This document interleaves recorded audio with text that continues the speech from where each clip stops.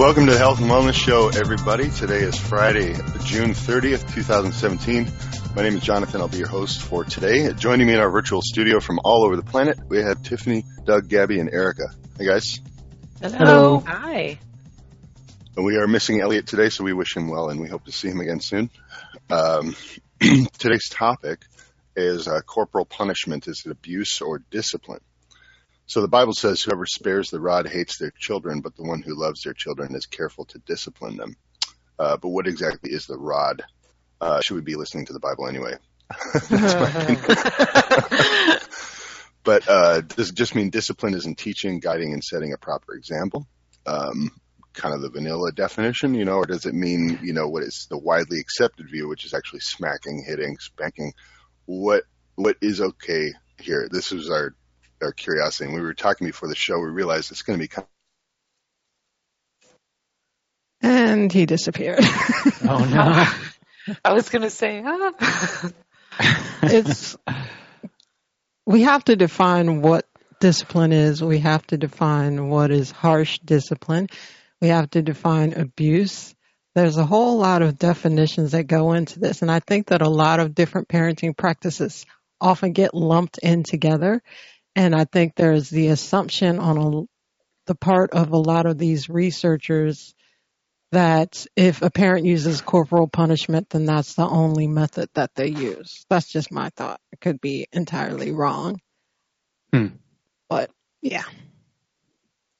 It's a lot of gray area there.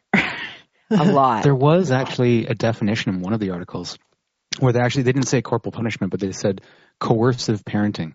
Yes. And that kind of was this umbrella term that included anything like somewhat harsh. So it could be actual corporal punishment like spanking or hitting, but it even included yelling. So, or pinching or other things. So it's, I think you're right that the definitions are a little bit hazy. But I guess corporal punishment is fairly well defined though, right? It's anything that involves some kind of violence in an attempt to correct behavior. Yeah. Of a physical nature, right? And in the past, it was considered like a degrading form of public punishment intended to like inflict harm or pain. And it's been viewed as barbaric because it was often associated with like the slave trade and servitude, undeserved beatings, and lacking accountability. So it's a pretty general term. My stereotype of corporal punishment comes from Victorian England, movies of the old England, and that's the part of my culture. No, it was not part of my culture. I did got spanked though. I was raised. I don't know. Well, our background was Russian, Korean. And I have to say that I cannot say it was a completely negative experience. I think it was quite deserved. But it happened very rarely, it was not the norm. Well, and in the research too, they talk about ages, and we were talking before the show about it, and it seems like, spanking and corporal punishment for your 2-year-old or 1-year-old or a 1-year-old, where they're like not even necessarily verbal, is a lot different than say a 7 or 8-year-old that has a little bit more self-awareness. I mean, they're not completely self-aware at all, but so I think we should probably discuss that too.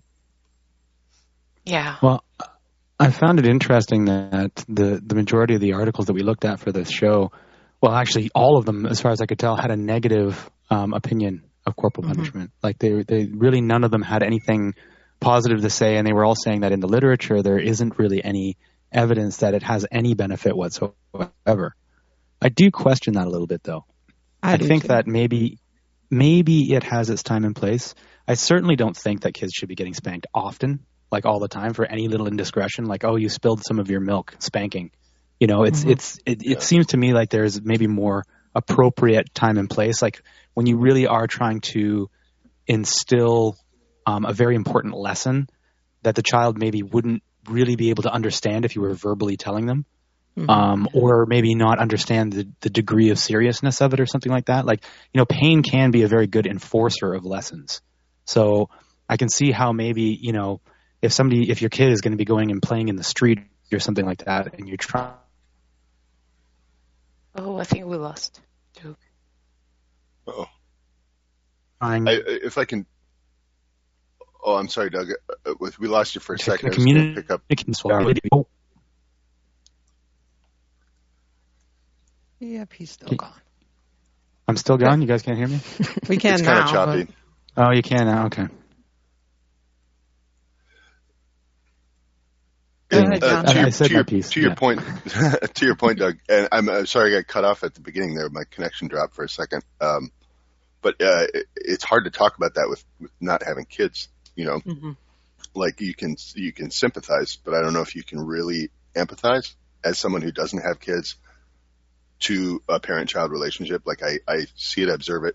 Anyway, my point being, I wonder if there are times where it's like, it's not so much about whether or not it's beneficial, it's just necessary. I've seen that with friends that have kids in different situations where for whatever reason the child is recalcitrant and they're like, say, scratching up something, that they shouldn't be, or they're like wailing on another kid and it's got to stop. And at that point, it's not like, is this going to help or not? It's like, I just need to stop what's happening right now. Mm-hmm. And I feel like maybe a lot of parents get wrapped up in that moment. Like, just knock it off, Yeah. Mm-hmm. Well, I have raised kids, and so I can just speak about my own experience. And I had two very distinctly different children, and I definitely used spanking. But I think a key factor is that whether or not you are in control in the situation.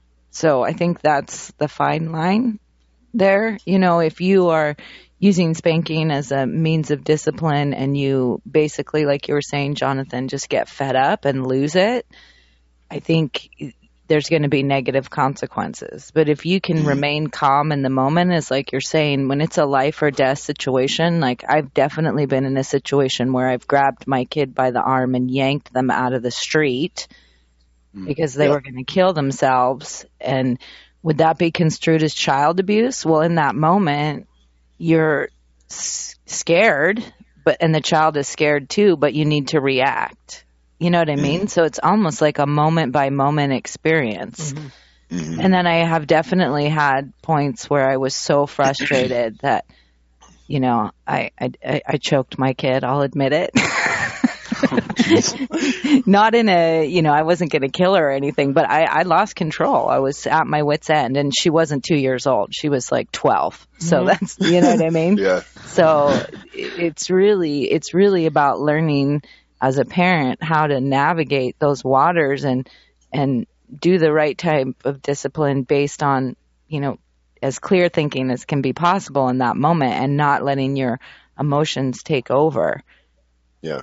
And I have seen plenty of parents lose it. Mm-hmm. And then that's where I think the spanking and corporal punishment can cause damage.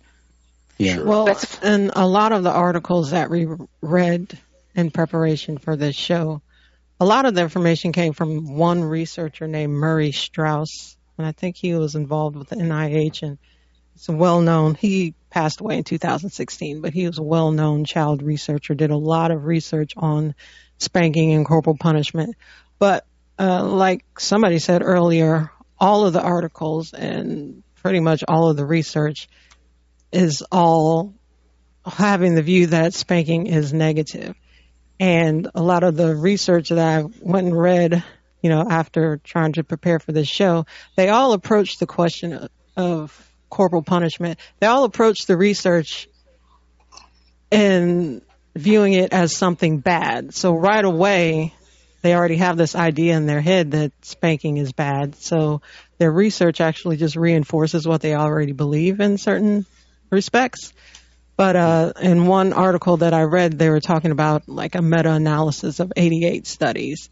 And in those studies, they said that practically all parents all over the world, very few exceptions here and there, use corporal punishment. And I'm thinking, and they did another one where they talked to a bunch of college-age kids, and they said that at least 99% of those college-age kids experience corporal punishment as a child.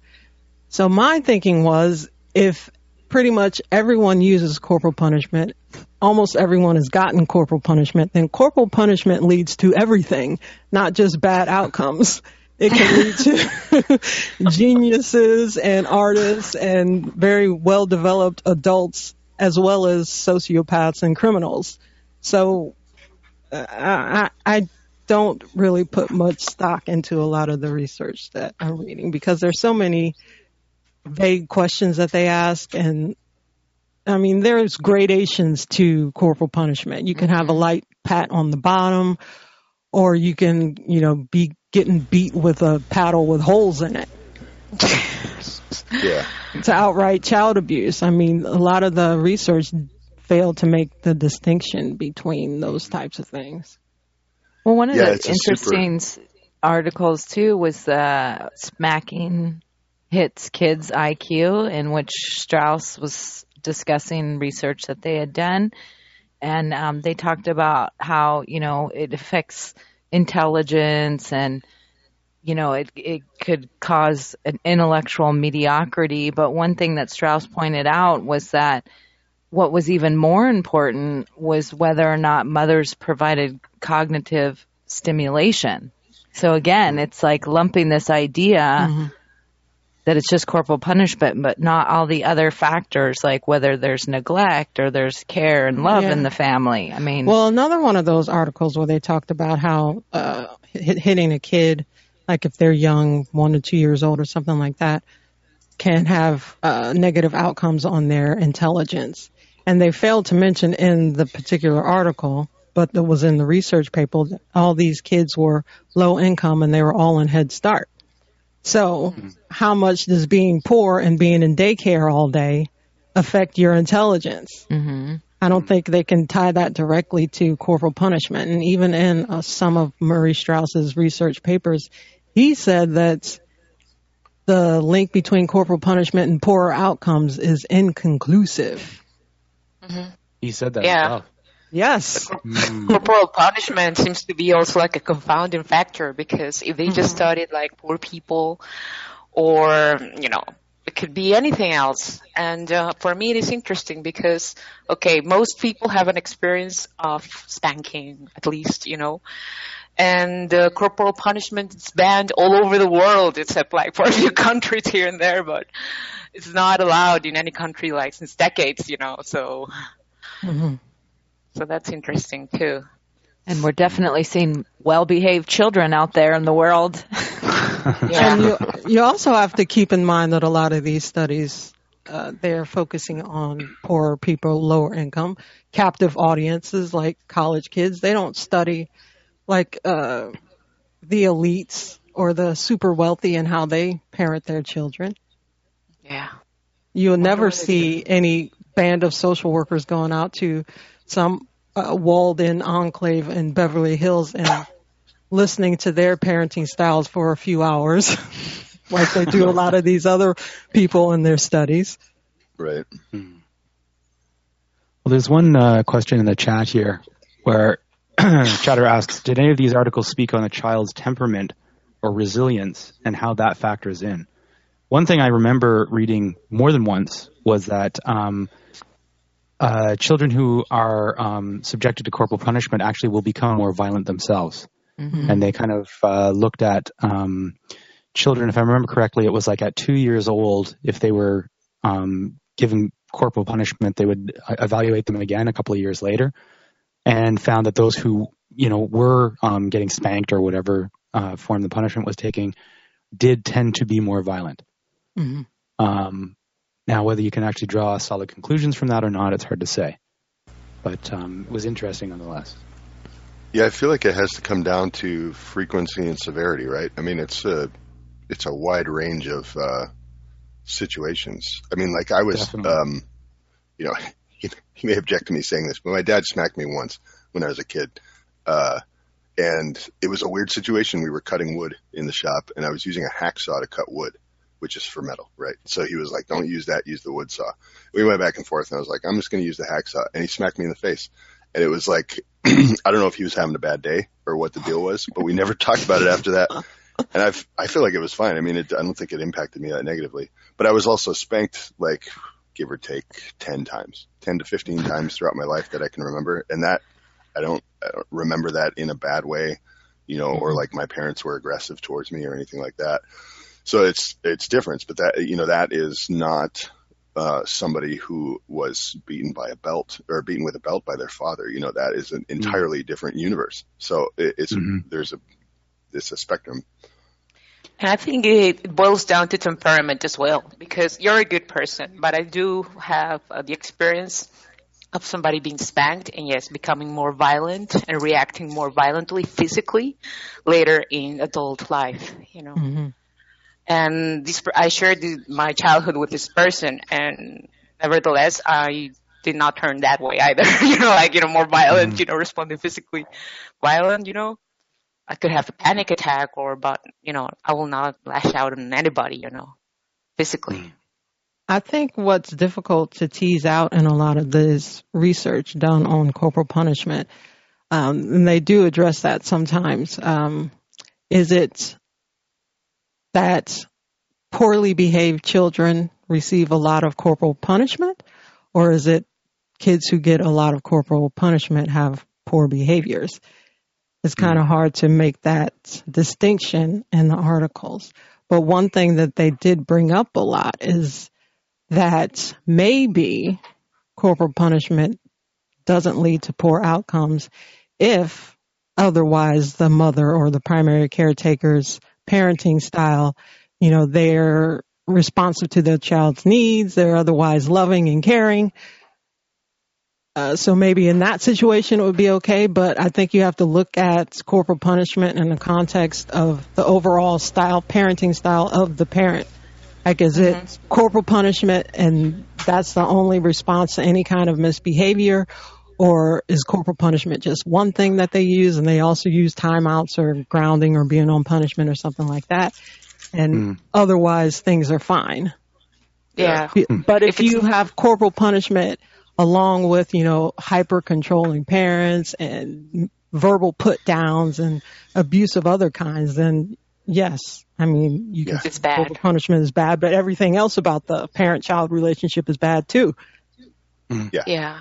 If parenting is an overall positive experience, and if spanking is used as the really last option, you know, why would it be bad? You know, like, well, I think it's like you were saying before too, because you know, if spanking is the last option, but you know, I think most parents who are spanking or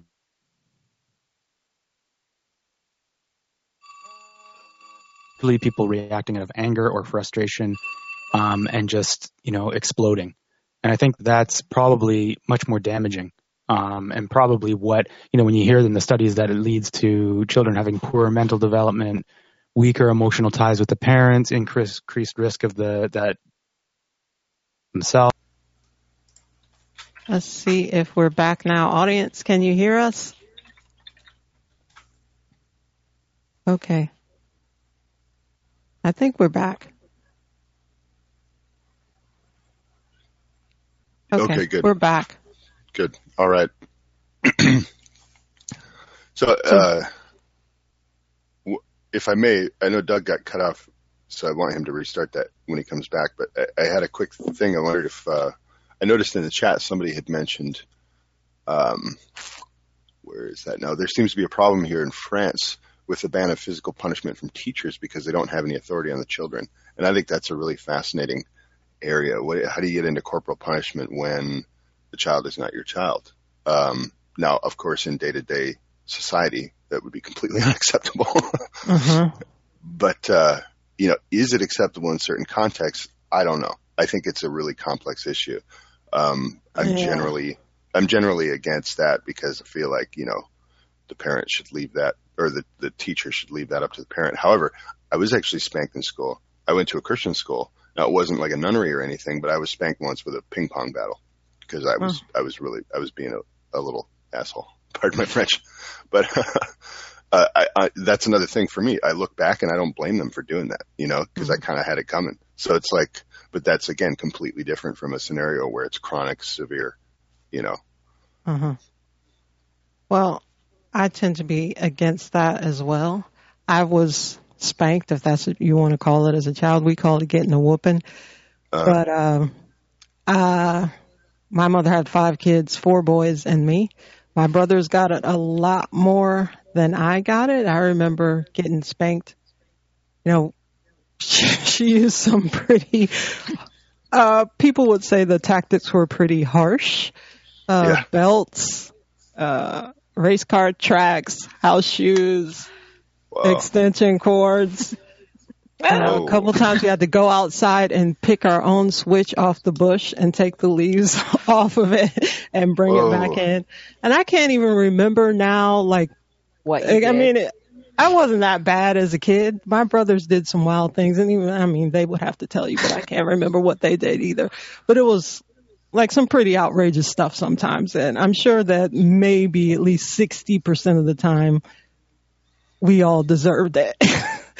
But we look back on it now, and none of us seem traumatized, but maybe we're all suffering from Stockholm syndrome or something. But other than getting the whoopings as a child, my mother was pretty laid back. I mean, she didn't yell and scream and curse and do all that kind of stuff to us. And we look back on it now and laugh, so maybe we're okay. Maybe a lot of people who look back on now and laugh are okay in the grand scheme of things. But as far as other people hitting us, maybe it was like an aunt or 2 here or there that were really involved in, everybody took care of each other's kids. But as far as teachers and things like that, I say absolutely not. When I was growing up in school, we had paddlings and stuff like that. I never got one.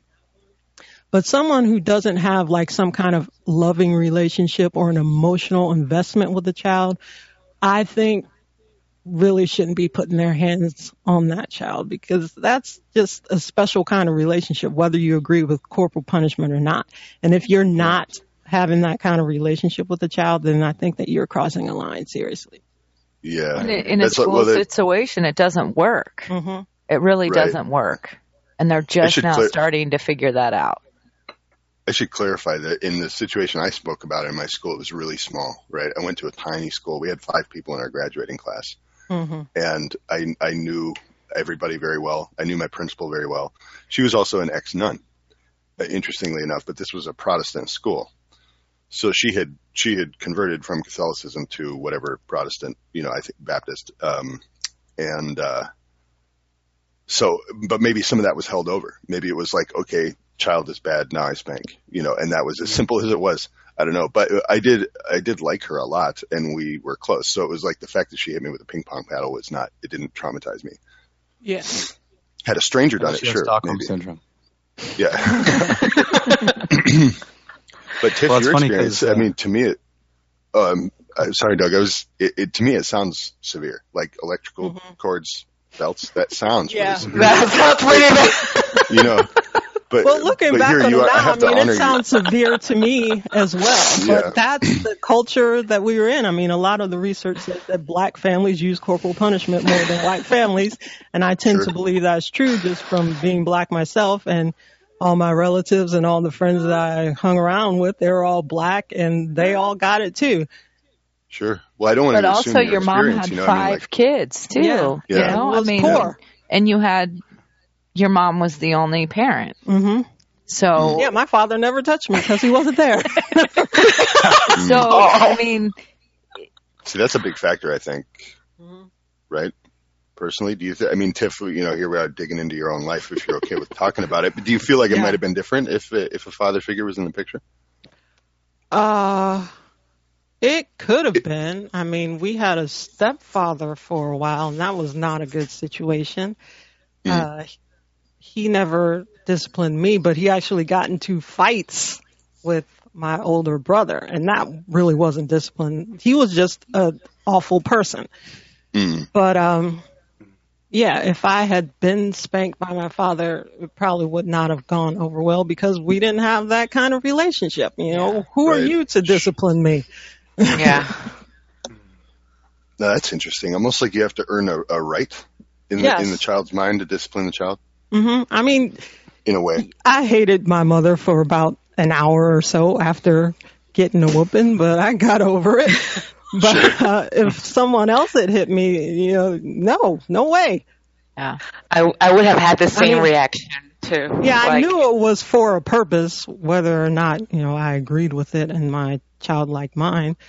But she's my mother, so I don't know. Yeah, well, despite how severe it sounds to me, and like you said to you as well, in retrospect, I mean, I have to honor your experience too. Here you are saying you feel fine, so what does that mean?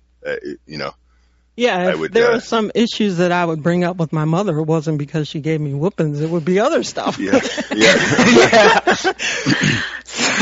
Yeah, same here, my father, I was raised without my father, and I would have had the same reaction. If he would have spanked me, I said, you don't have any right, to spank me. That would have been my reaction, Same with anybody at school. How dare you, I would have, gone to my mother, throw them out, spank them. Well, this is probably like written about, and I'm just late to the game, but that's a really fascinating idea to me that there's this back and forth, that it's not just a domination by the parent, but there's a symbiotic relationship where the child has to respect the fact that the parent has the choice to discipline that child. It's like the child understands. Because when somebody else tells you like, hey, you should go home, you're like, you're not my dad, don't tell me what to do. But then if your dad is like, get in the house right now, you're like, okay, Or if your mom wasn't the type to enforce the punishment, but you knew if she told your dad what you did, that there'd be hell to pay. Right. And I think a lot of it has to do, and I've seen this working with kids and being a parent myself, there's a big line between respecting your parents out of fear, because you're going to get whoopings, or respecting them because they treat you well and you don't want to disappoint them. You know what I mean? Because I have known plenty of children that are extremely well behaved, but they had the fear of God of their parents, and they did not misbehave because they knew they would get the belt or the shoe or a switch or whatever, any sort of blunt object. And I think a lot of the misconception about corporal punishment is that's it. You get your spanking and then you just go about your day. Like if we got a whooping, that would be the jumping off point maybe. Not that was always the first thing, but a lot of times it was. But it would often end with, that's not it. You're going to be grounded, or we called it being on punishment. And certain privileges will be taken away. Like you come home from school, you go straight up to your room and you're on punishment for a week. I mean, it wasn't just, you got beat and that was it. There were still other consequences involved and other lessons that you had to learn about what you did was wrong. The whooping was like the appetizer. Yeah, that was the shocker. And then the real punishment came after. Yeah. Well, I'm curious about something too. Now, I'm going to stir up a hornet's nest here, but gender roles in corporal punishment. Do you want to delve into that ocean? Well, the research says that boys get it more than girls. I mean, it could be because they're a bit more rambunctious than girls are. I don't know. But maybe statistically, slightly more. Yeah. Girls are rambunctious. I wonder if it's more of a reticence on the part of the parents to discipline a girl as opposed to a boy, I think hypothetically, a boy is doing something bad, you smack him in the back of the head. I wouldn't do that to a girl off the top of my head. There's that instant like, oh, you don't do that, but you can smack a boy. That's fine. So it's like these programmatic things. And I when I brought that question, I was specifically thinking about fathers versus mothers. Because I see a lot of interesting, like you had mentioned, not having a father figure around. And I know a lot of single mothers who I would not call abusive. I hope nobody takes this the wrong way, but who are very stern with their children.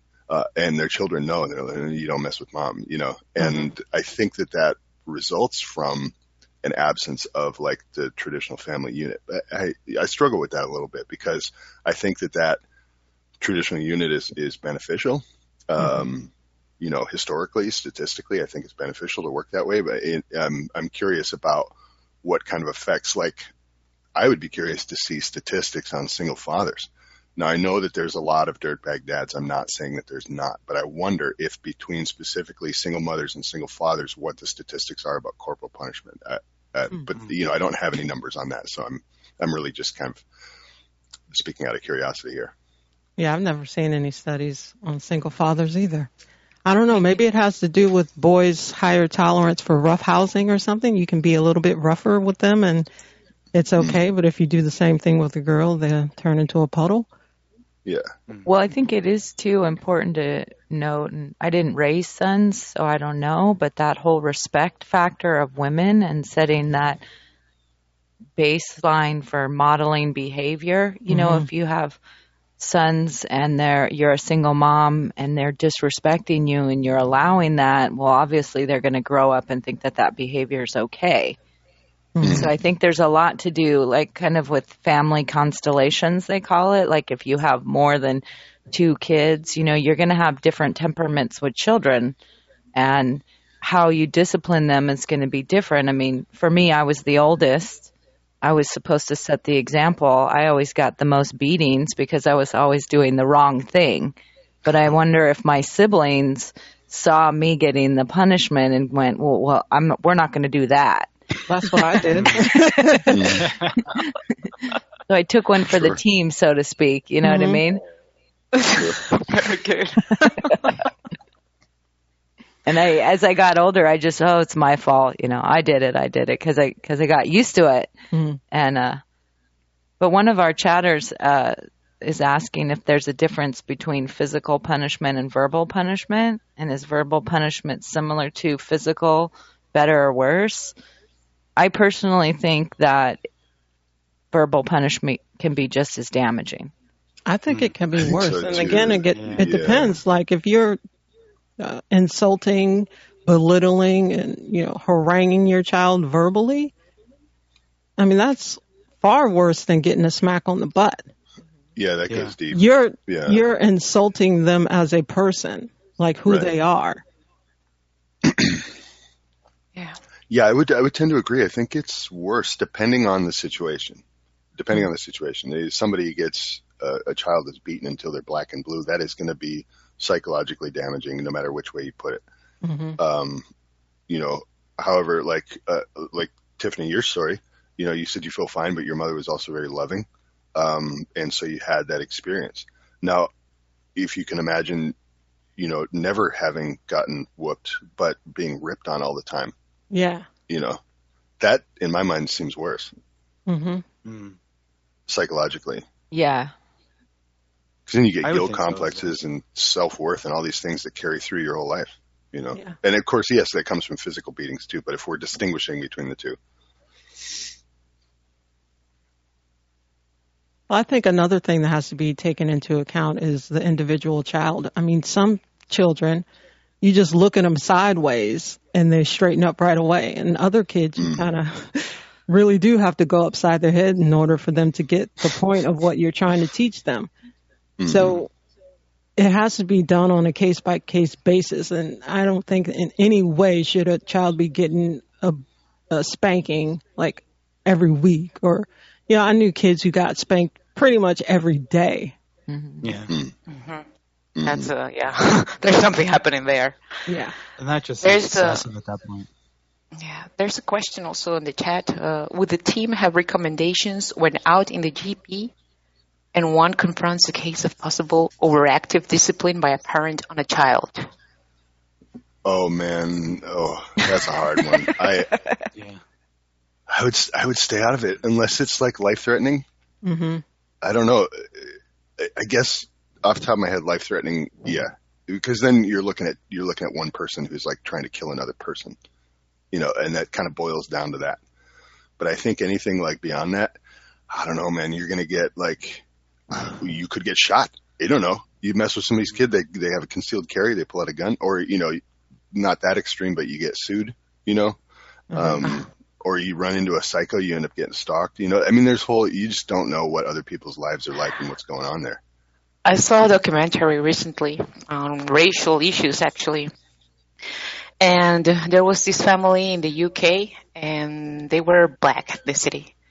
And there was something very rough going on there, but nobody said anything because they thought, well, that's their culture, their tradition, and well, the little girl ended up, dead. She was killed, basically, and Wow. And the case was retrospectively evaluated. Why didn't anybody said anything, And yes, those were the kind of excuses they were saying, like, oh, we didn't want to interfere, and it was part of the tradition and so forth. And then, the argument was that if it's known that in African families there's more violence, more aggressiveness, because there's all this racial issue, of black people dying, but black people dying mostly by the hands of other black people, not by white Americans, or white people, It's like these stereotypes that are not touchable, but in the end, see what happened. The girl died, somebody could have said something, So Yeah, that's a hard one. It really Yeah. is difficult to kind of generalize on this. I think it really is kind of a case by case kind of basis. Like to me, I think if it looked like the child was in danger, like actually in danger, then yes, I would probably do something. But yeah, it's a really tough call. Yeah, And if I I saw think like, It's hard to even say culturally. I mean, part of a culture may be that, yes, maybe people of African descent use more discipline or corporal punishment than other cultures. But you have to keep in mind that even if the neighborhood or the culture as a whole knows this as a fact, a lot of this corporal punishment takes place behind closed doors. So even if you suspect that there's corporal punishment going on, if you don't actually see the severity of it, there's no way really that you would think to even say anything. yeah, and I'm suspicious I don't know about if the I made that statistics clear. on it. Yeah. I'm really suspicious about the statistics on it, families with African American descent, because I think of if you want to talk about anthropological sources of the population of the U.S., the Irish families, Italian families, like even Japanese families, Chinese families, there's a lot of really severe abuse that goes on, like hardcore, that I think is never covered. And we have in our head this stereotype of like the African American mother is like, I'm going to give a whooping to my kids kind of thing, and that becomes a stereotype. So it becomes more on the radar, so to speak. Yeah. yeah, that's true also. A lot of my white friends got it too. Mhm. Yeah. Yeah, it's that thing about seeing other people do it. It's hard. Like if I was in the grocery store and I saw a mother or a father being like, "Damn it, you little punk, come here," and smack him in the back of the head, that kind of thing. I'm not going anywhere near that. Even if a parent is like yelling at their child or they're like shaking them or something, not my problem at all. But I guess hypothetically, maybe if I see somebody like choking a child, and it was like, oh shit, this is happening, then you'd be like, hey, what are you doing? Something like that. But I think Doug is right. It's totally case by case. Yeah. Case by It case. is. I just brought it up because I thought it was interesting.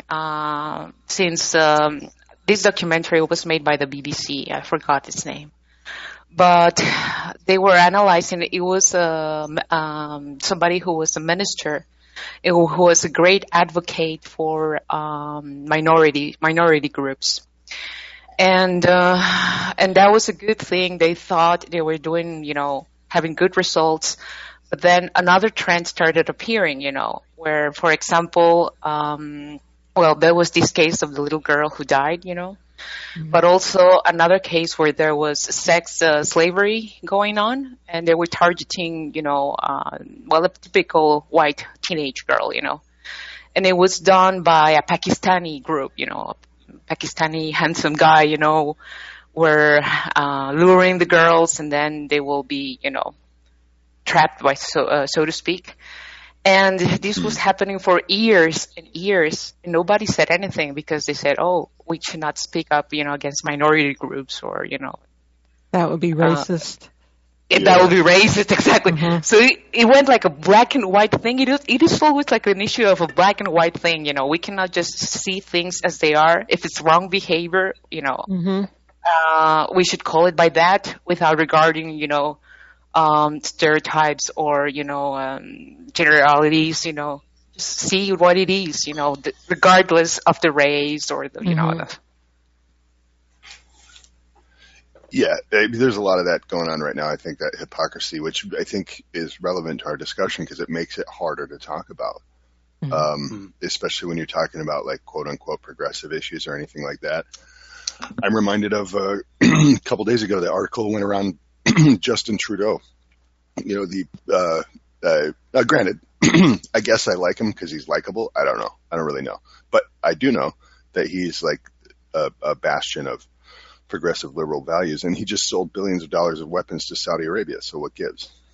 Mm-hmm. We don't talk about that.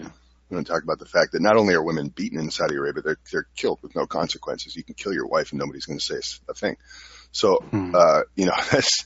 that's on the very far end of the spectrum. But we like to preach, I say the royal we likes to preach tolerant liberal values and yet tacitly support cultures which are, I personally disagree with. I mean, I think there's a line, it goes from one way, like, okay, culture in South America kills and eats monkeys. That's weird to me because monkeys have a face, but I'm not going to say anything to them because that's their tradition. And, how about dogs? Yeah. But at the same time, I mean, because they have a human face is what I mean. It's weird. But at the same time, I'm not going to say, well, in Saudi Arabia, you can kill your wife, and that's okay because that's their culture. There's a line, I think. Mm-hmm. Yeah. What I find interesting about it all, too, is like with this falling out of favor of spanking or corporal punishment, children are nightmares these days, too, and I'm saying that coming from working with them in the school. So when I was a kid, and I'm a white person and was raised in a liberal state where no paddling ever happened in the state that I was raised in, you just did not speak to adults disrespectfully. It was kind of common knowledge that you just did not disrespect adults. And I don't know if that came out of fear of being spanked or punished, but I've seen over the last 10, 15, 20 years, kids are just so disrespectful to adults. And in the school setting, teachers, there is no recourse, you know what I mean? And I don't think a teacher should be able to hit a child at all. But where is the balance there? Like how, so we don't spank anymore, but now we have these restless youth that are completely uncontrollable. Well, I think that past a certain age, if you don't discipline your children, whether you use corporal punishment or other means, once they reach a certain age and they don't learn those important life lessons about how to behave properly with other people, then it might just be too late. Yeah. And maybe that's where we've gotten at this point. I had the same thought in regards to culture as a whole. It's we've found ourselves in a place where children's brains are so assaulted that we are entering a phase, I think, in which we can't predict how children are going to behave as they grow up. And we have all these crazy disorders and things that you have to deal with.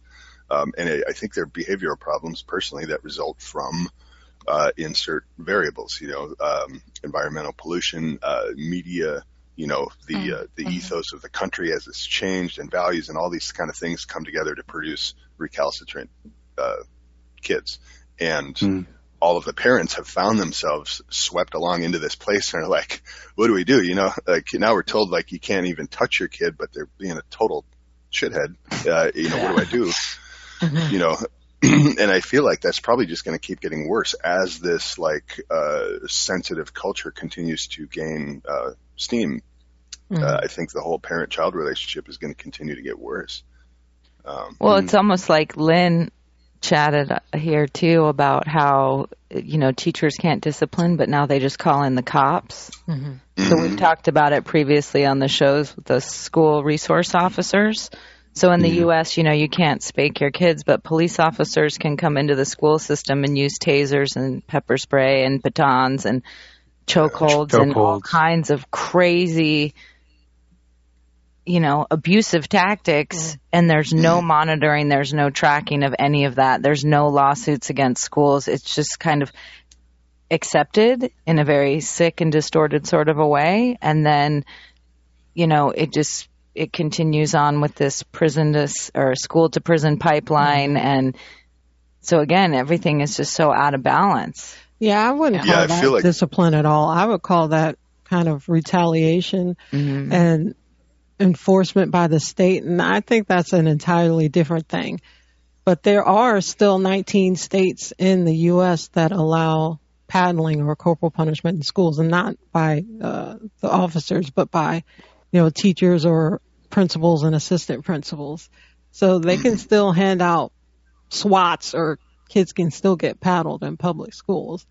And of course, black kids get more paddles than white kids. And surprisingly, because you see them as more fragile, but disabled kids get a lot more physical discipline in school too. That sounds barbaric to me. I didn't knew this.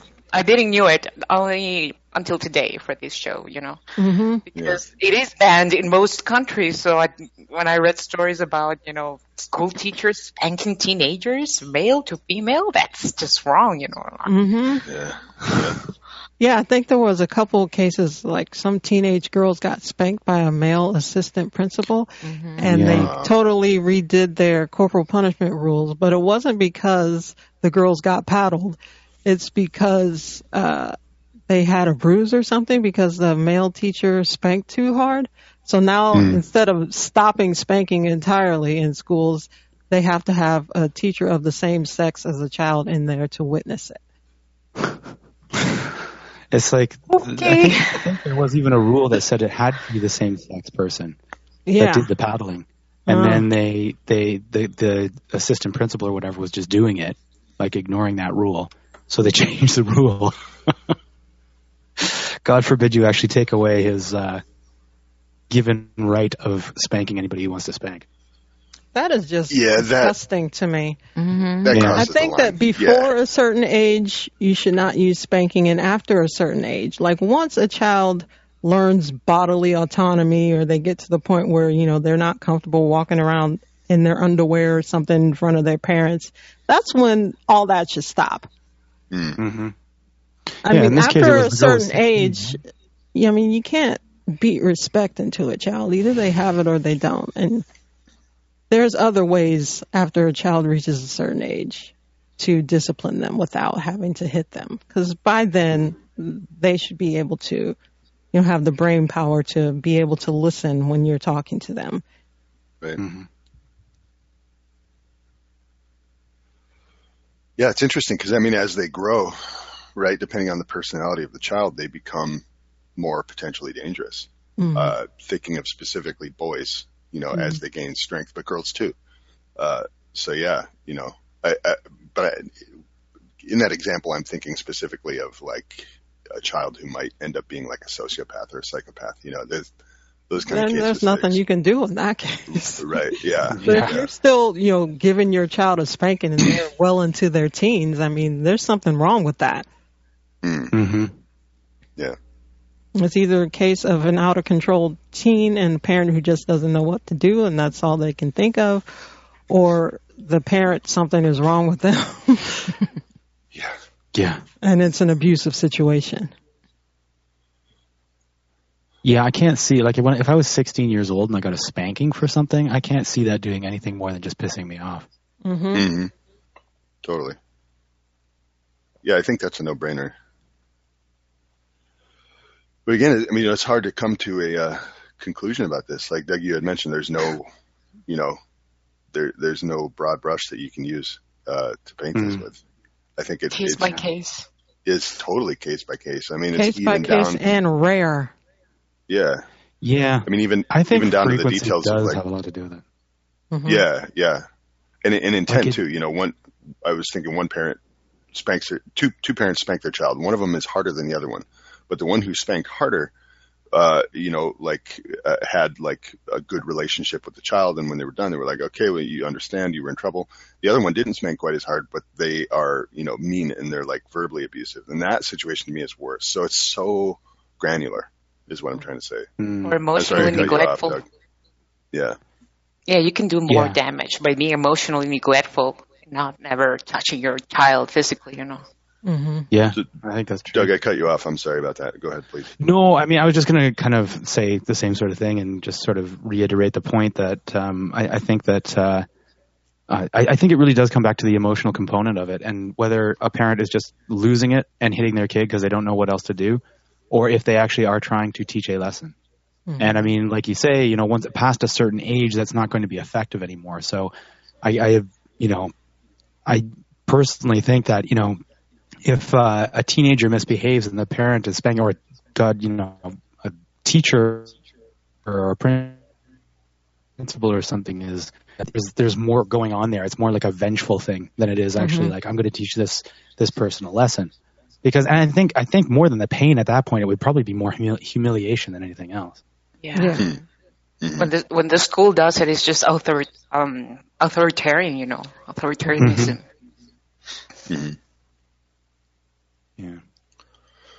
Well, wasn't one of the articles that we read beating babies for Jesus? And there's this evangelical pastor and his wife, they wrote a book called How to Train Up a Child. And I guess a lot of, Pearl. Yeah, a lot of their followers are reading that book, and in some cases where there was abuse that went too far and the child died, they found that book in the parents' homes. I think, again, this is clearly a case of child abuse, and the people who wrote that book were clearly sadists. Yeah. Mm-hmm. Yeah, Dobson was an interesting character. Mm-hmm. So he wrote the Dare to Discipline one. Dobson did. Oh, right, and that wasn't the first one, I'm sorry. Yeah, Michael Pearl was the one that wrote How to Train Up a Child. How to Train Up a Child. Yeah, but they're in the same camp. Like Dobson follows those strictures, and like I grew up in the Baptist Christian world, pretty hardcore, so I was familiar with that. And Dobson ran an organization called Focus on the Family, and that was if I may be so bold, basically a front for how do you say this? Like hiding in traditional values, but to the point where you don't question anything that they do. Mm-hmm. You know what I'm saying? So it's like you can see a Christian family and be like, oh, they're good. They go to church, they dress up nice, they present themselves well to the public. Any kind of like weird stuff that's going on in the secret family dynamic, I don't need to know about. It doesn't matter. As long as they look good, they look Christian, that's good.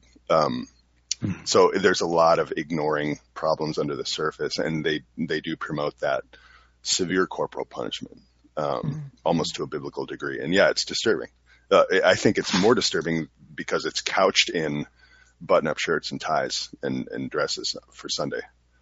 Yeah, but when you take all the fancy dressing off, you just get a bunch of psychopaths who like beating kids, basically is what it is. Like anybody who would follow the dictates in that book. It's not like they were complete angels and they got swayed by the words in this book. I think that they were probably into that kind of thing anyway. And reading the book just gave them a reinforcement of what they wanted to do in the first place. And some of those kids that were beaten and killed were adopted. Yeah. Mm-hmm. Yeah, it's a pretty sick thing. Pretty sick situation. I think that I think you're probably right. The sickos out there who will just use a book like that as a justification. But I also think some people are quite easily swayed by things like that. So if they read a book and they're kind of an authoritarian follower type, and they just the way and apparently the guy really emphasizes in the book that you are doing God's work by beating your kids. Like this is something that God wants you to do. It's the right thing to do. So I can see people being swayed by that, and really kind of feeling like, well, I don't really like violence, but I have to do God's work by beating the crap out of my kids. Yeah. Yeah, in a book he wrote called The Strong-Willed Child, he talks about the parallel between beating children and beating dogs. I mean, that's the mindset. Right. And about basically breaking the will And he's talking about Yeah. 1 and 2 year old children. So like a dog, you gotta, break its will and then they'll behave. And so it's back to that whole thing, like creating fear.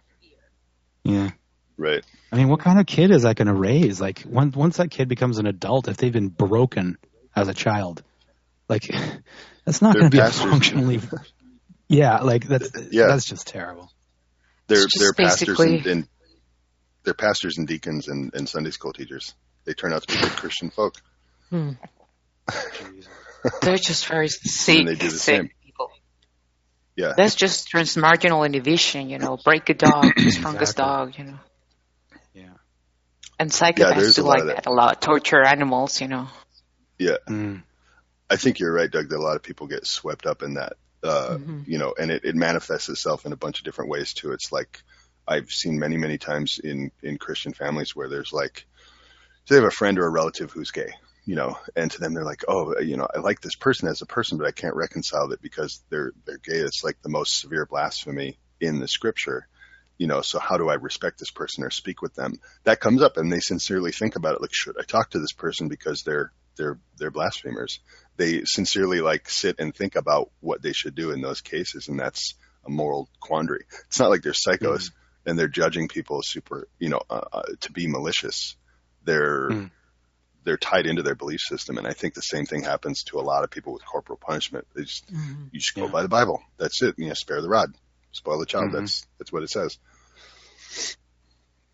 Yeah. So, better to break them instead. Yeah. The blind follower thing really is extremely common. And I think people come up against that because you get some cognitive dissonance when you think about it. You're like, well, no, people wouldn't just blindly say, well, okay, I should beat my kid. Okay, I'll do that. It's hard to reconcile that people would think that way, but they do. A lot of them do. Yeah. Yeah. And I suppose if that really wasn't, congruent with the way that they really think, they would have gotten out of the church anyway, and it wouldn't even be an issue. So the people who stayed, they're authoritarian follower types, or they don't have any even kernel of a soul that can possibly grow. Maybe. Yeah. I don't know. Yeah.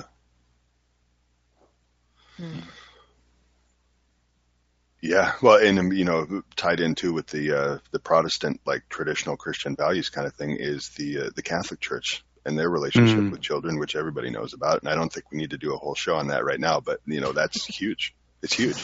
It's been going on for many, many years. Entire communities covered it up. Whole dioceses covered it up. People were, shipped off to Timbuktu. People have died over this. I mean, it's people had their lives ruined. And it's never been talked about. I would encourage anybody who has the time or the inclination. On Netflix, there's a show called The Keepers, which is about a nun in a diocese who was trying to expose child abuse that was going on, and she was murdered for doing that. Jeez. So yeah, that's a huge dark world. I don't know if if the cases of abuse in that kind of context are as prevalent in the Protestant church. But I don't know if you need to start nitpicking those details. It's like at a certain point we can recognize that religious institutions foster large dark secrets that nobody likes to talk about. Yeah. Well, according to that Beatings for Jesus article, babies for Jesus, it is, they're running organizations for at-risk youth, and it's the definition of corporal punishment and serious abuse and neglect. Yeah, well, look at that story, and I can't remember his name now, the guy who ran the credit union in the boys camp, and he ran Larry King. Larry King, yeah, and then was shuttling the boys off for sex trafficking.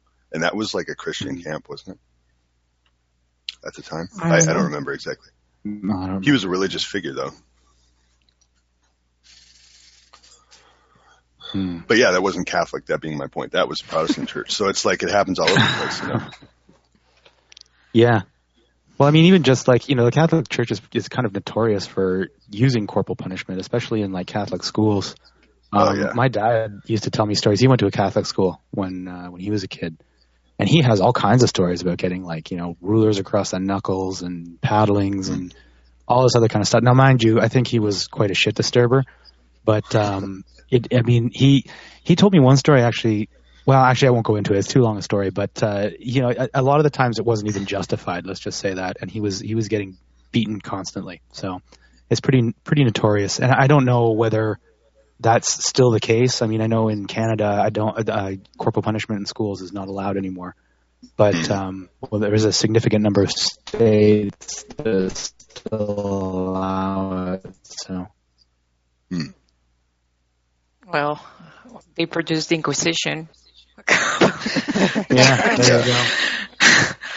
And then we have the parallel today in the United States where, psychologists also support the torture, torturing prisoners. Yeah. Yeah. Yeah. Yeah, the American Psychological Association did. Yeah. That says a lot right there. I wonder if those same psychologists would be against corporal punishment for children. Yeah, good question. Do as we say, not as we do. Yeah. Well, I feel like should we crawl our way out of this rabbit hole? Down and down and down it goes. Yeah, if you're gonna spank your kids, be reasonable. Count to 5 Don't make first. them go outside and pick their own switch. Use it rarely. Pipe breathe. Use it depending on the child's temperament. Make sure that you're not out of control when it's going on. And know that the purpose is to deliver an emotional shock to make them better remember whatever lesson it is that you're trying to get them to learn. Yeah. To make them better people. Mm-hmm. Yeah. I think that's it. I think that is really what it comes down to. And it should be very rare too. I think frequency does tie into it. And if you find yourself every week with a kid across your lap and a paddle in your hand, maybe you should question your methods.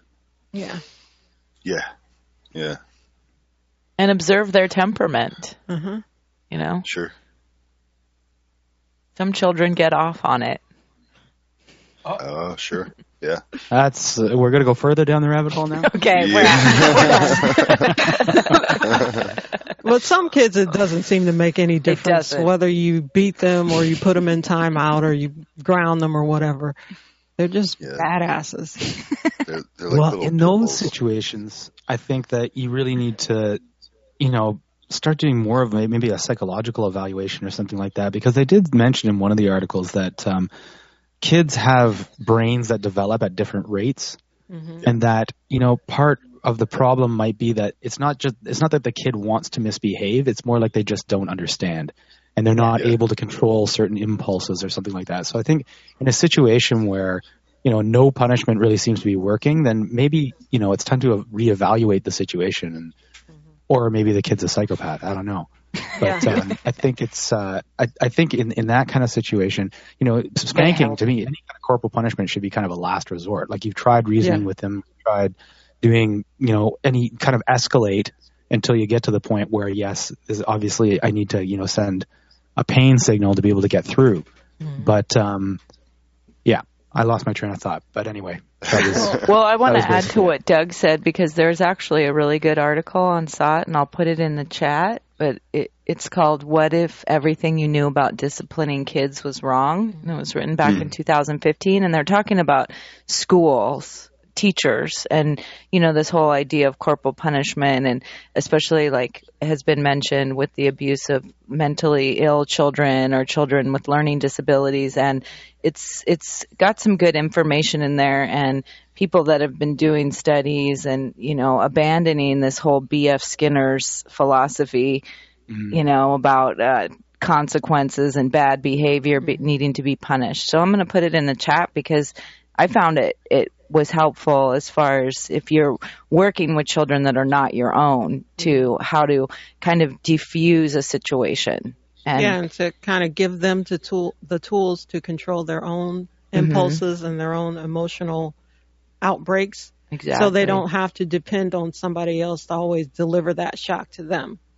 They'll know how to recognize it and to, do what they need to do in order to calm down. Exactly. And that's a lifelong coping strategy. I mean, we've all seen adults lose it in situations, and you know, and again, if they have kids and they're passing that on, it's just going to repeat that cycle of trauma. Yeah. Mm-hmm. You know, like if your parent is always on you, you're never away from their watchful gaze, and you never have a chance to work things out on your own or work it out between you and your peers or you and your siblings.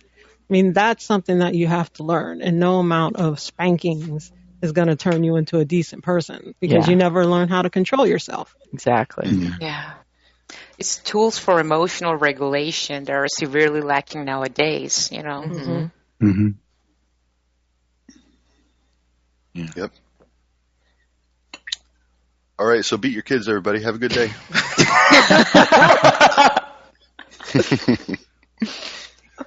I kid. I shouldn't, but I do. Okay, well, Zoya has prepared a pet health segment for us today that we're looking forward to. So let us go to that, and when we come back, we'll wrap it up. Okay.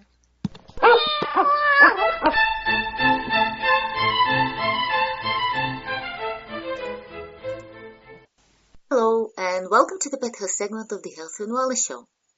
Today I would like to talk about the topic of discipline, or proper training of dogs. We all know how hard it can be sometimes to train your dog to behave in a certain way. Some owners don't even bother to train their dogs, and they either become very spoiled and totally uncontrollable, or they end up on the street. And the older the dog becomes, the harder it can be to train it. Not impossible, just harder. But with a lot of love and proper attention, you can teach even an old dog some new tricks. So in this specific segment, I would like you to listen to the recording by Dr. Karen Becker, where she talks about house training of puppies and also provides basic ground rules for house training of any dog. Enjoy. Hi, I'm Dr. Karen Becker, and a significant percentage of dogs wind up in animal shelters due to house training problems. And actually about a quarter of behavior-related visits to the veterinarians also involve house training issues. In my experience, one of the main reasons house training fails because dog parents actually have a tendency to look at their canine companions as four-legged humans and view accidents on the floor the same way that they would view a person who has just relieved themselves on the floor, which actually there's no correlation, but we tend to do that. We humanize our pets. While your dog is a member of your family, of course, he is not a person. And if you mishandle potty mistakes in the house, you'll actually, most of the time, create the opposite effect of what you're going after, which means you make the situation worse. Elimination is, of course, a very natural part of your dog or cat's function, and new puppies actually in particular can be expected to relieve themselves whenever and wherever they want to because that's just what happens. This actually is a natural biologic function of them just peeing and pooing wherever they want until they are old enough to control that urge physiologically, which means they have control of their external urethral sphincter. And number two, when they're appropriately motivated to pee and poo outside. So both of those factors have to be in place before puppies are capable of becoming housebroken.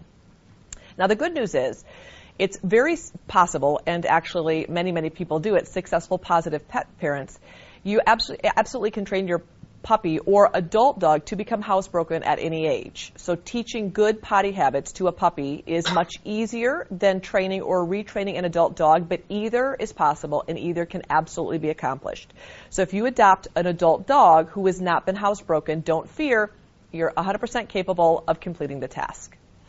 There are 3 things that will ensure a successful housebreaking experience for your dog, and I can't stress the importance enough of positivity, consistency, and patience. All 3 are really important. The age at which most puppies can begin to learn their appropriate potty etiquette is about 8.5 weeks. Younger puppies actually don't have the neurological development necessary to control elimination, much like human infants. And actually, puppies under about 8 weeks of age simply don't have, their bladder simply can't hold their urine in. It just naturally will come out. So if you have a really young puppy, that's not going to be a possibility. But by 8.5 weeks, potty breaking or house training is absolutely accomplishable. So it is important that you try and have an outdoor grassy surface. That's the best approach, and that you consistently take your puppy to that spot for elimination. Your puppy's brain is developed enough at that age to begin to associate the smell and surface of his potty training spot and the act of elimination. They can correlate the two.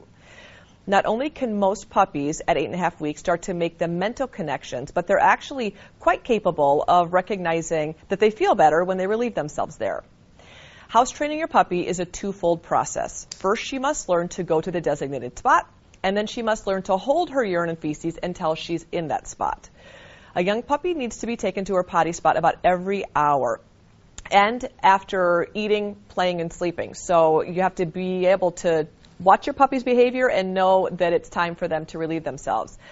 The older she gets, the less often she'll need to go to her potty spot, but no dog should be expected to last 8 or 10 hours without a potty break, especially not a puppy. In my experience, there are 4 basic ground rules for house training any dog. House training ground rule number 1, never leave your unhousebroken dog unattended, not even for a minute. If you aren't actively engaged with your dog, having her in the same room as you doesn't count if you're not focused on her.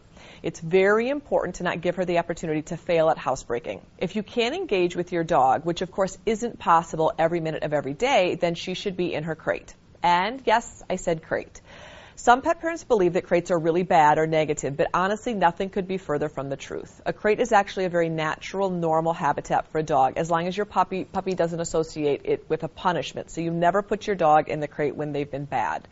Dogs are den dwellers by nature, and under normal circumstances, they will enjoy and actually seek out a small, safe, warm bedroom in which to rest. If you can provide your pup with his own little den in the form of a crate, then there's really nothing to fear. And actually, as long as you're not using forceful or any type of punishment associated with his den or nest, he'll actually fall in love with it. My dogs, the crate doors are always open, and my dogs love taking their naps in their crate, which is exactly the experience that I intended to create for them. A dog crate has a lot of uses for both you and your pet, with housebreaking, of course, at the top of the list. Nature has arranged it that small enclosed areas will help your puppy learn conscious control of his urge to eliminate. In the wild, mother wolves teach their litters to potty outside the den. And if you provide your puppy with his own den, you're working in harmony with his natural desire to not soil it. Other uses for crates include keeping your pet safe from a long list of dangers and potential disasters. Everything from electrical cords to cat food bowls to potentially, if you've got visitors or company over, those are all great times for the puppy to naturally go into his den and have a little time out. If you're absolutely dead set against crate training your unhousebroken dog, then the only other option you have is to tether your dog to you so that no matter where you go, your dog is right there beside you. The way to do this is to put a clip on the leash, and then you put the leash around your waist, or you clip your dog. You tether your dog to your belt buckle at all times. Obviously, this arrangement wouldn't be practical for many of you, which is why, of course, I recommend that you consider using the crate. House training rule number 2 is to feed your dog on a schedule. I never recommend that you just leave a bowl of food out for your dog or your puppy, because as your dog eats and nibbles, you're not able to time exactly when feces are going to happen. If you're feeding your dog or puppy on a once, twice, or 3 times a day schedule, depending on your puppy's or adult dog's age, then you're able to know that within 30 minutes to an hour later, they're going to have a bowel movement, and you can plan for that. The easiest routine for most people is to feed their dog twice a day. The only time I don't recommend twice a day feeding for puppies is if your puppy is under 3 pounds of body weight. So you're going to feed your dogs in the morning and then again at night. For most dogs, about an hour after breakfast and an hour after dinner, they're going to need to go outside and go poo. So it's important that someone in the house is watching and waiting and ready for that to happen. Feeding your dog on a schedule makes potty breaks much more predictable and actually allows you to exercise more control over the situation. And the more opportunities you give your pup to succeed in relieving himself outside, the faster housebreaking will occur. House training ground rule number 3 is reward your dog for good behavior. In order to successfully potty train your dog, it's crucial that you reward her for good behavior and that you praise her in a way that she understands. And its timing is also really important in there. She will absolutely pick up cues from the tone of your voice. So if you're saying things like, good girl, that's what I'm looking for, nice job, and a quiet, loving, calming tone, immediately after she performs the good deed, you're reinforcing that behavior. Almost all dogs speak the language of love, which for them is food, so offering a treat within 1 to 3 seconds after peeing or pooing in the appropriate spot has happened is another great way to reinforce this behavior. After a short time of offering small morsels of food immediately after your dog has gone potty in the appropriate spot, It won't take dogs very long to recognize that that is what you're looking for, and there's a super great reward at the end of that. So you'll see puppies actually get really excited that they did a good job. And that's when you can begin backing off of the number of awards that you're giving them. So sometimes you will offer a treat, and sometimes you'll just offer verbal praise. Good job, and a pet, and you can celebrate that. And it's interesting. Usually you only have to use food rewards for a very short period of time before puppies and adult dogs respond to praise alone after a successful urination or defecation in the appropriate spot. Once your dog is fully house trained, you can completely eliminate the need for food or treats if you wish and just offer verbal commands of being happy and celebrating her good deed outside. House training ground rule number 4 is don't punish your dog for making mistakes. For many people, this can be the most difficult rule to follow, but I can't stress how important this point is. Of course, it's frustrating when your four-legged family member just doesn't seem to cooperate or looks like maybe they're intentionally making a bad decision. But in order to successfully house train your pup, you have to avoid punishing any type of mistake. And mistakes are going to happen. So no shouting, absolutely no physical contact. So never, rub your dog's nose in it or make any type of scary sound if your dog or puppy makes a mistake.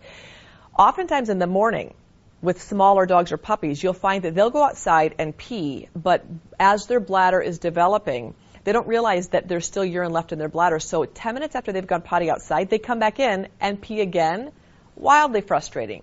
If that's happening to you, then be smarter than your puppy and take him or her out in the morning, and then 5 minutes later, take her back out again to relieve the remaining part of the urine in her bladder so that she has a successful morning housebreaking session.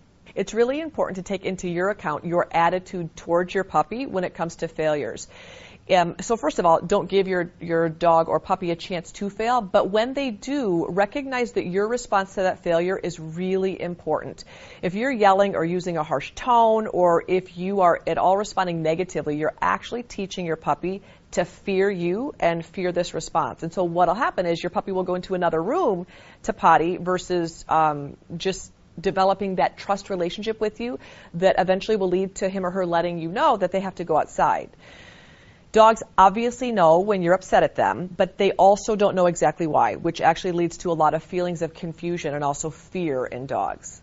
From your dog's point of view, you're the center of her universe. So it's really important that as a loving pack leader, you are role modeling trust as the foundational emotion in your relationship. Even if you catch your pup in the actual act of relieving himself indoors, make sure you're not responding in fear or force. What will happen in that situation is your puppy will connect his elimination with your anger, and then he just becomes more sneaky about elimination. He'll just go behind the couch, or he'll wait until you've turned your head before he does it. So it's important that every situation pertaining to housebreaking is very positive.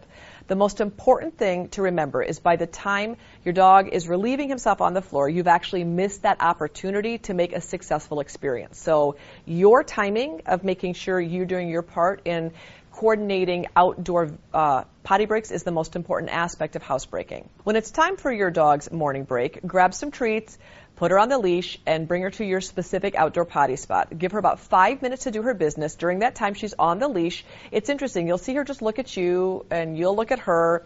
And initially, she'll wonder, why are we out here? What's going on? But eventually, because she has to pee or poo, she will actually go potty, and when she begins to urinate or defecate, that's when you begin verbal praise. So you basically ignore her until she starts urinating or defecating, and then you let her know that's a good girl. That's what we're looking for.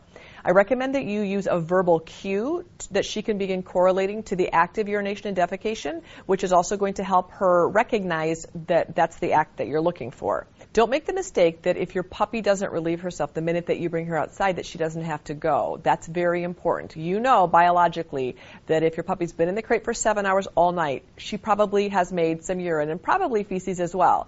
So if she's playing or squirrely or is absolutely not interested in pottying outside, then bring her back in, put her back in the crate, and try again 5 or 10 minutes later. So ideally, you'll be able to take your puppy to the potty spot, use the cue, go pee or go poo or go potty, whatever your cue word is, and then, of course, use rewards initially. But the goal is, after your verbal cue, your puppy will perform the blessed, beautiful act of being housebroken, and then you celebrate together. If you have a fenced yard and you know that your backyard environment's safe, a lot of pet owners are just interested in letting their puppy out to do her thing outside. I don't recommend that initially for two reasons. One, it's important that you monitor your puppy's urine and feces, and it's important that you're watching to make sure that the puppy's not having diarrhea. You want to make sure that they're not getting into things like bark, rocks, sticks when they're really, really young. But also, that doesn't give you the opportunity to cue or mark that potty behavior, and that can be really valuable later on. When you're interested in communicating to your dog, I need you to go potty right now, that's something you want to set up early on. So if you can spend the first couple of months with your puppy on a leash, even if you have a fenced-in backyard, that's going to give you the boundaries and the verbal cues that your puppy needs to be able to communicate later on in life that you're interested in having them go pee or poo right now, even if they're off leash. Certain dogs and certain breeds seem to understand from a very young age to do their business outside, and actually some breeds just don't. I absolutely have seen some breeds just take longer to housebreak, and I have had some people say to me, I've heard that certain breeds can't be housebroken. It's not true. It just takes certain breeds and sometimes certain puppies with slower cognitive development a little bit longer to understand the ground rules of housebreaking.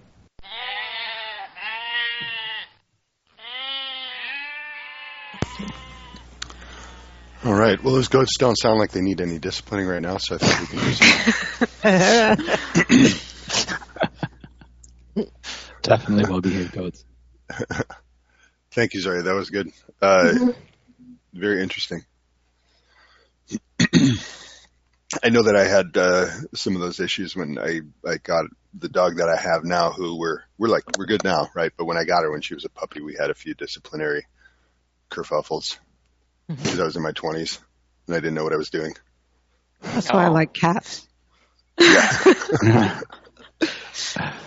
They housebreak themselves. Yeah. Well, what she said is right. I don't want to go too far into it and eat up a bunch of time, but it's a very interesting thing that, like, the way you act, your dogs are a mirror. They reflect your personality. And if anybody, our listeners have read any Cesar Millan, that's kind of like the first point is like your dog is you. So if you're freaking out, the dog's freaking out, vice versa. If you're chasing it, trying to hit it, then, you're not actually communicating any information. Didn't he say That's for your kids. Yeah. How much of the poor outcomes they see is just bad modeling. Mm. Well, Sister Mia used to say, rehabilitate the dog and train the human. Mm-hmm. Yeah, totally. Yep. All right. Well, that was our show for today. Thank you, everybody, for tuning in. Thank you for our chat participants. We had a pretty busy chat today, so that was really cool. Mm-hmm. Be sure to tune into the SOT Radio Show on Sunday at noon Eastern Time. And if you are outside the Eastern Time Zone in the U.S., you can go to radio.sot.net on Sunday, and it will show the local airtime on the site there. So be sure to check that out. Everybody have a great weekend, and we will be back next week. Goodbye. Bye, everybody.